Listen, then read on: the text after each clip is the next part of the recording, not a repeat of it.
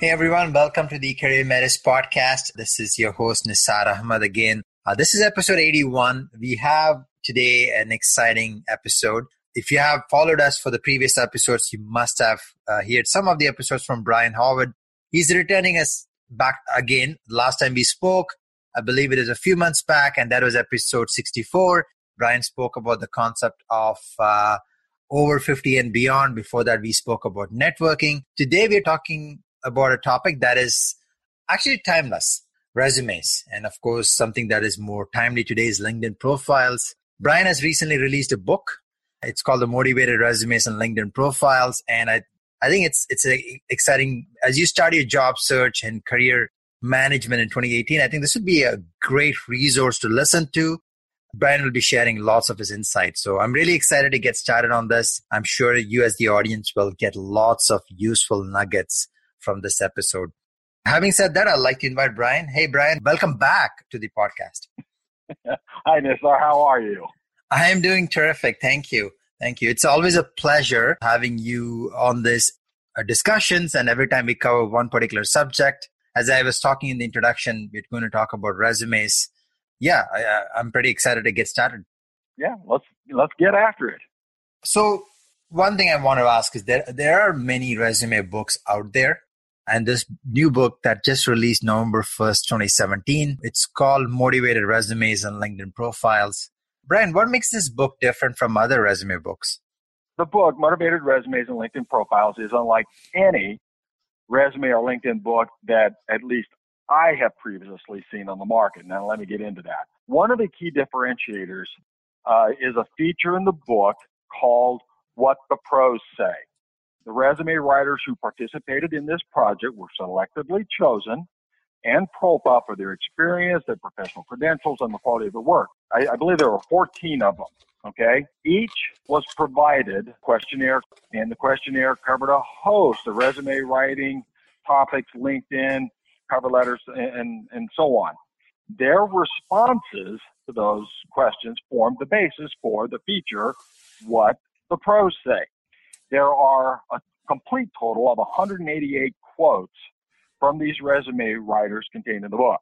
These tips and insight allow the reader of the book to get inside the mind of a professional resume writer. No other resume book has ever provided such insight from so many qualified sources in one place. Now, in addition, the book contains somewhere in the neighborhood of about 80 sample resumes. There's about 40 sample cover letters, and there's some other, job search written communications. They're all supplied by these credentialed and award-winning resume writers. Now, regarding the samples, the resume samples themselves, part 5 of the book contains the samples. And it's unique because when I introduce that sample section, I tell the reader that these resume writers did not receive any compensation, nothing, to participate in the book. They donated their work for their benefit. If the reader, should choose to have their resume professionally written, I ask them to consider contacting one of these resume writers in the book that appeals most to them. And by the way, the resume writers, as you can imagine, loved that and said that no other author of a resume book has ever taken that approach. I also gave each resume writer an introductory page prior to their samples. They could put the picture, the business contact, description of themselves, their services, and their business. And then they were given space to showcase their portfolio of work, through the examples. And I pretty much just gave them free reign of what they wanted to put into their section with, some limitations. And the writers told me nobody's ever done that with them before either. That is, provide them a platform to showcase their work and encourage contact. I also included in the book a reference that should the reader want to see the samples or any of the others, in their original electronic form, that way they could see the colors, they could go to the motivatedjobsearch.com website. There's a resume tab, and you click it, and then there's a password, and the password's in the book. Okay, and then once you put in the password, you can see the examples. Now, just on the LinkedIn section part, I'll be a much briefer. It's unique because I write at length about strategy and optimization. The instruction and insight provided is designed to teach the reader really how to leverage the programming and the algorithms of LinkedIn in a job search. And it goes far deeper than merely listing the descriptions and giving information that goes into each one of those sections of the profile. And I'm going to talk a lot more about that here a little bit later in the interview. Wow, Brian, that's terrific information. And as you were saying this, I was thinking there are a lot of books out there, a lot of resources. They tell you how to do it, but there's no samples. Or sometimes you have to go to a sample for some other website or some other book. You try to put everything in one place. So that's amazing. Now, having said that, I want to turn our discussion towards some practical advice, if you don't mind, regarding resumes and LinkedIn profiles. So in the book, you open a discussion about what is a resume. I think a resume is a timeless tool for a job seeker. So I wanted to ask, can you go into that topic for our listeners? What exactly is a resume according to you? Yeah. Let me give you a definition. This is the same one that I use in the book. It's pretty functional. Okay, here it is. A resume is a unique form of written communication. It's designed to quickly gain the attention of the hiring executive, inform them about you, sell you as a qualified candidate, and differentiate you from other job seekers. But one thing it is not your autobiography. You see, at least it's been my experience. A lot of job seekers just put too much historical information into a resume. And it's easy to have it happen. I mean, you start writing, you start remembering, and all of a sudden, before you know it, you've got a resume that's nothing more than a blizzard of words. Punchline on that is hiring executives simply will not read them. It's too much work. A resume is more of an appetizer than the main course, if you will. A resume must be informative, but it is really a marketing piece.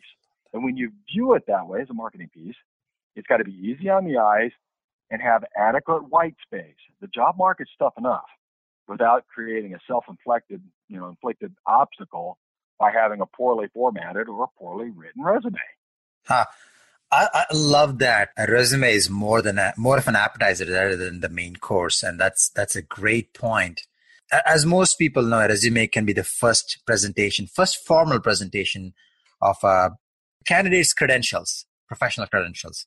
Your book also goes into that topic. What can a candidate do to create a resume that creates a positive first impression? Yeah, let me get into that. In order for a resume to provide that first positive or positive first impression, I provide some easy tips in the book. Okay, the first is you gotta have a resume that has a clean, professional appearance. You gotta develop a document with plain language and it's simple and easy to view. I mean, and when you get into that, you gotta have good use of font size, when you bold print or not, lines, headings, spacing, bullet points, and on. And it's got to look consistent throughout. I mean, you want a resume that has a wow factor. Your resume should have a title. This announces the professional qualifications of what's to follow in the body of the resume. It should also have branding words that describe you and also appears towards the top of the resume. These words help present your value proposition to the employer.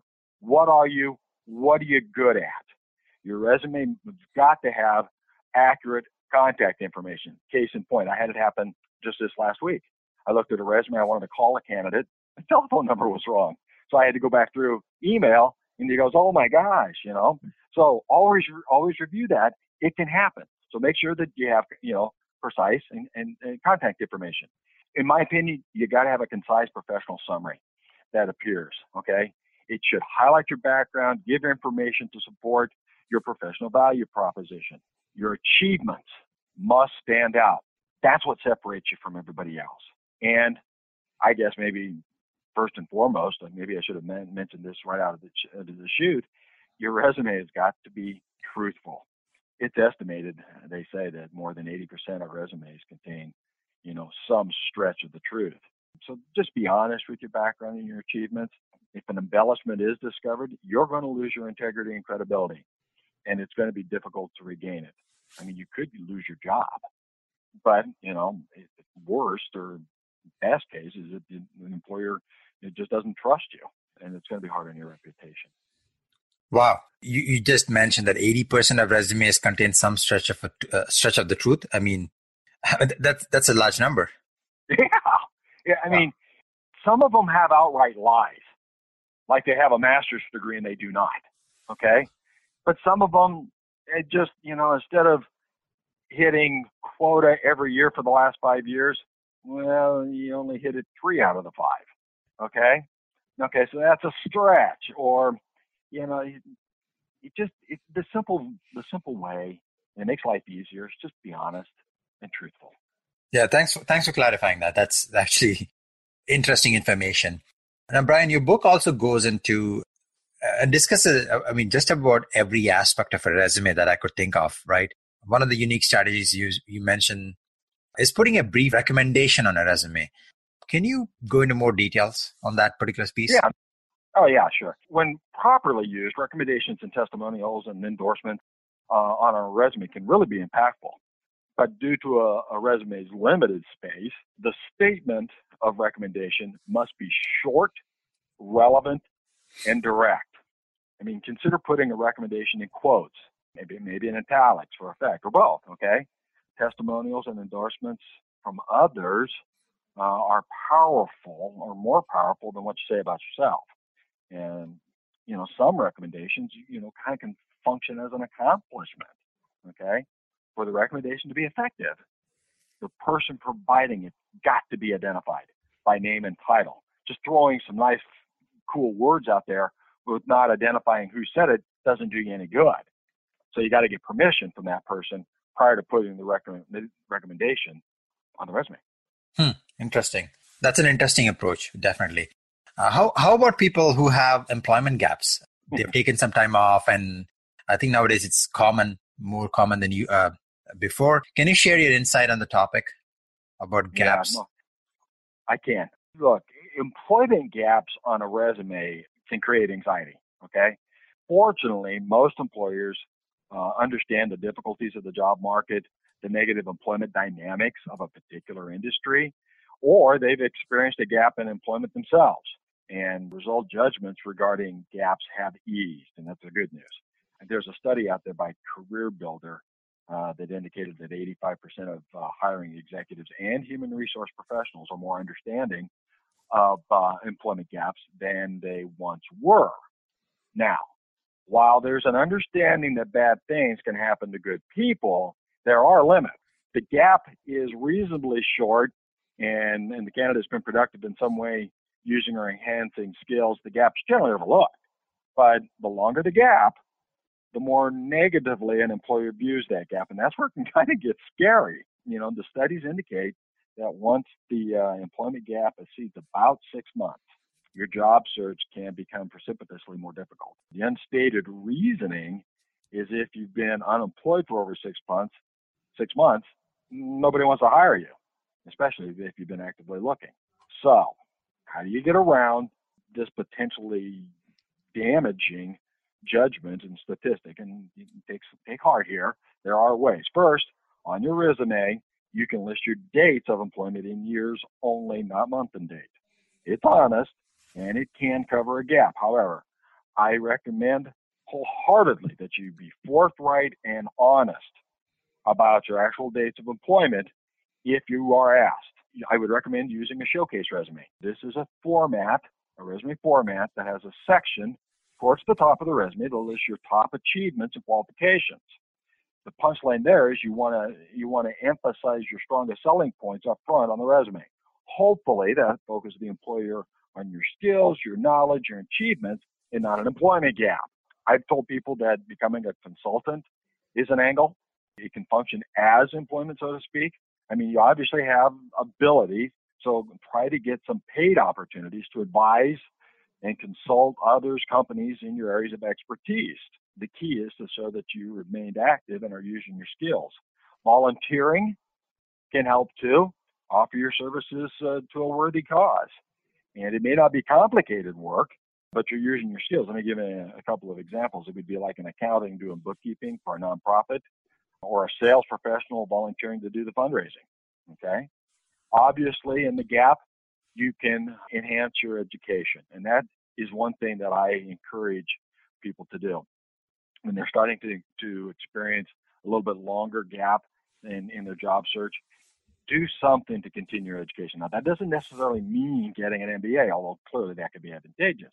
But begin working on a substantive industry designation. And I'm not talking about the 1 or 2 day seminars. I'm talking about the ones that, there might be 10 exams that take you a year. But start, okay? But above all, and I'm hitting this again, don't sacrifice your integrity. Don't lie about the gap.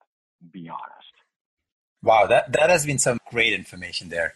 Thank you, Brian. Now, we spoke about resume. You covered a lot of the important points. One of the things the other thing the book also covers is LinkedIn profiles. And it is very, very timely. Almost every employer recruiter goes and looks at someone's LinkedIn profile. And your book actually goes into this topic extensively. I'd like to have you talk about LinkedIn profile optimization. That word is thrown around a lot. So can you define what optimization is? How someone like a job seeker can get the most out of their LinkedIn profile, especially when doing a job search? Yeah, absolutely. And so this is going to be a deep topic. There's a lot of components. So I'm going to ask you and everybody else listening to kind of hang in here with me a little bit. I'm going to talk about the components of an optimized LinkedIn profile. I'm going to give you some level of detail, but obviously the book tackles the topic deeply and with specific instructions. Okay, here we go. Optimization. What is it? It's taking full advantage of how the LinkedIn algorithms and programming work to be discovered for what you want to be professionally known for or found for. It means the effective use of keywords, putting those keywords in the correct areas of your profile, proper use of repeating those keywords, profile completeness, having an adequate number of connections, and making your profile compelling. All of these elements, when you pull them together, optimizes your LinkedIn profile for maximum effectiveness. See, an optimized LinkedIn profile makes you more discoverable and more desirable when an HR recruiter uses LinkedIn to find a professional with your skills and background. And you just mentioned this, 87% of HR recruiters use LinkedIn to identify and recruit candidates. So having an optimized LinkedIn profile literally could lead you to your next career opportunity. Okay, let's get into the nuts and bolts. I talked about keywords. Let's start there. As you probably know, a keyword or keywords are specific words and phrases that reflect your experience, abilities, and are frequently buzzwords or terms of art that are used in a candidate's particular industry. The profile or your profile must contain these keywords to get the attention and communicate that you're qualified for a particular position. Now, keywords run the gamut, okay? And I'll just list off a bunch of areas from where keywords can come. It can be your position title, industries, professional designations, skills, knowledge, core competencies, industries, terms of art, and that includes abbreviations, employer names that could be in the past or in the present, licenses, certifications. I mean, it could be your location, city and state, software and technologies you're familiar with, education, that includes the schools and the degrees. All those can be where keywords are found. Now, where your keywords appear on your profile does matter. The algorithms and the programming look for keywords predominantly in the following fields, okay? Your headline, summary section, your title, experience and employment description, and skills. Now, I will tell you, there are advanced platforms of LinkedIn that people can purchase that could expand this list, but these are the primary sections where the algorithms and the programming look to match keywords. Repeat your keywords throughout your profile without creating a profile that reads awkwardly. Now, let's go to completeness, the next component in what creates an optimized profile. The more complete your LinkedIn profile is, the higher it ranks compared to other similar profiles. Now, according to LinkedIn, at least the last I read, only 50.5% of all the people on LinkedIn have a 100% complete LinkedIn profile. Consequently, by having a complete profile, you can outrank a lot of competing profiles when somebody goes to find you. And having a complete profile is really important, and it's really not all that hard, okay? A complete profile is composed of your location and industry, a current position, 2 past positions, your education, your skills, at least 3, a profile, photo, and at least 50 connections. And I'd also recommend a complete summary section as well. But LinkedIn and the programming displays results, how you rank based on the following: profile completeness, cutting the number of shared connections, connections by degree, and then groups in common. So profile completeness is the trump card with the LinkedIn algorithms when it comes to listing the profiles compared to others that are similar. I mean, other factors really don't make as much impact if you're not complete. So have a complete profile. Let me move on. Let's talk about connections. The more connections you have, the better the probability that you will rank higher than other profiles. So your ranking is, in part, influenced by how closely connected you are to an HR recruiter or anybody else, frankly. The problem is, the difficult part is you have no idea who could be looking and how closely connected you are to them. So with that said, the best strategy to combat against, or maybe take advantage of, the connection factor is to increase the number of connections you have and join industry relevant groups. HR people are a member of LinkedIn groups. Try to get connected to as many professionally relevant people as possible, and these people are the ones that can hire you and help you. All right, final component of an optimized profile is the compelling part. A profile is compelling when it intellectually or emotionally moves the HR recruiter to contact you. There are several factors that can make a profile compelling. They include your knowledge and skills, accomplishments, endorsements, recommendations, the overall appearance and completeness of your profile, and anything else that makes you unique in the eyes of the recruiter. Now look, here is the bottom line about LinkedIn profiles. There are millions of well-qualified job seekers out there in the world, and they fail to appreciate the career-enhancing power of an optimized LinkedIn profile. Potentially life-changing career opportunities pass these people by through their failure to have a complete and professionally appearing LinkedIn profile. However, when your listeners create a complete, professional, compelling profile, it will open up career opportunities that others simply will not have, or for that matter, even know about. Now that's pretty powerful stuff. Wow. Just if I can summarize what he just said about LinkedIn, I think you followed a trend here.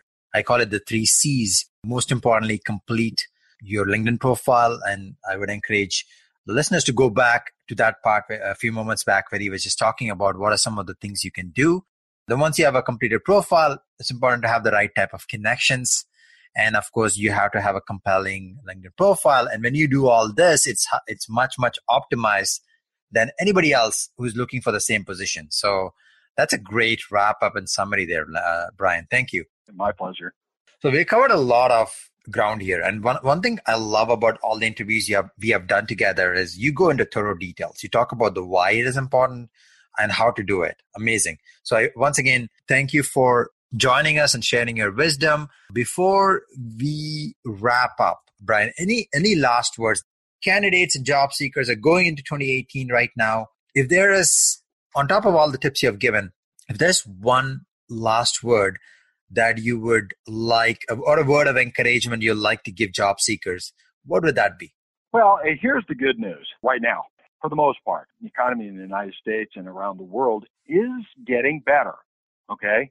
Employers are feeling more comfortable about hiring. So it is a reasonably good, if not just outright good time to think about your career, think about your job, go through an analysis of how do you feel about it. And if it's, not as satisfying as you'd like it to be for any one of a number of reasons, it's reasonably safe out there to explore a new career. If you're unemployed, the job market is in pretty good shape. If you put in the effort and you conduct an effective job search, you should land and have some options because employers are looking for well-qualified candidates, at least today. Now, that's actually definitely great news for candidates. Anybody can read the news, things are in a much better position and there's so many opportunities. And of course, we here at the Career Measures podcast have guests like Brian who come and share their ideas on how you can break out from the pack and how you can stand out and help you with your job search. So Brian, thank you very much for joining us. Once again, it was a pleasure. Yeah, I'm grateful for you to be a guest again. My pleasure. Thanks everyone for listening to yet another episode of the Career Measures podcast. As always, I write the summary of the episode with link to Brian's book as well. Will be available in the form of a show note, which will go along with the episode. If you really found this episode useful, learn something, feel free to post a comment or a review. And if you find someone else in your network can benefit from this by listening to this, please share this. Until next time, thanks for joining. This is your host, Nisar Ahmed. Thank you.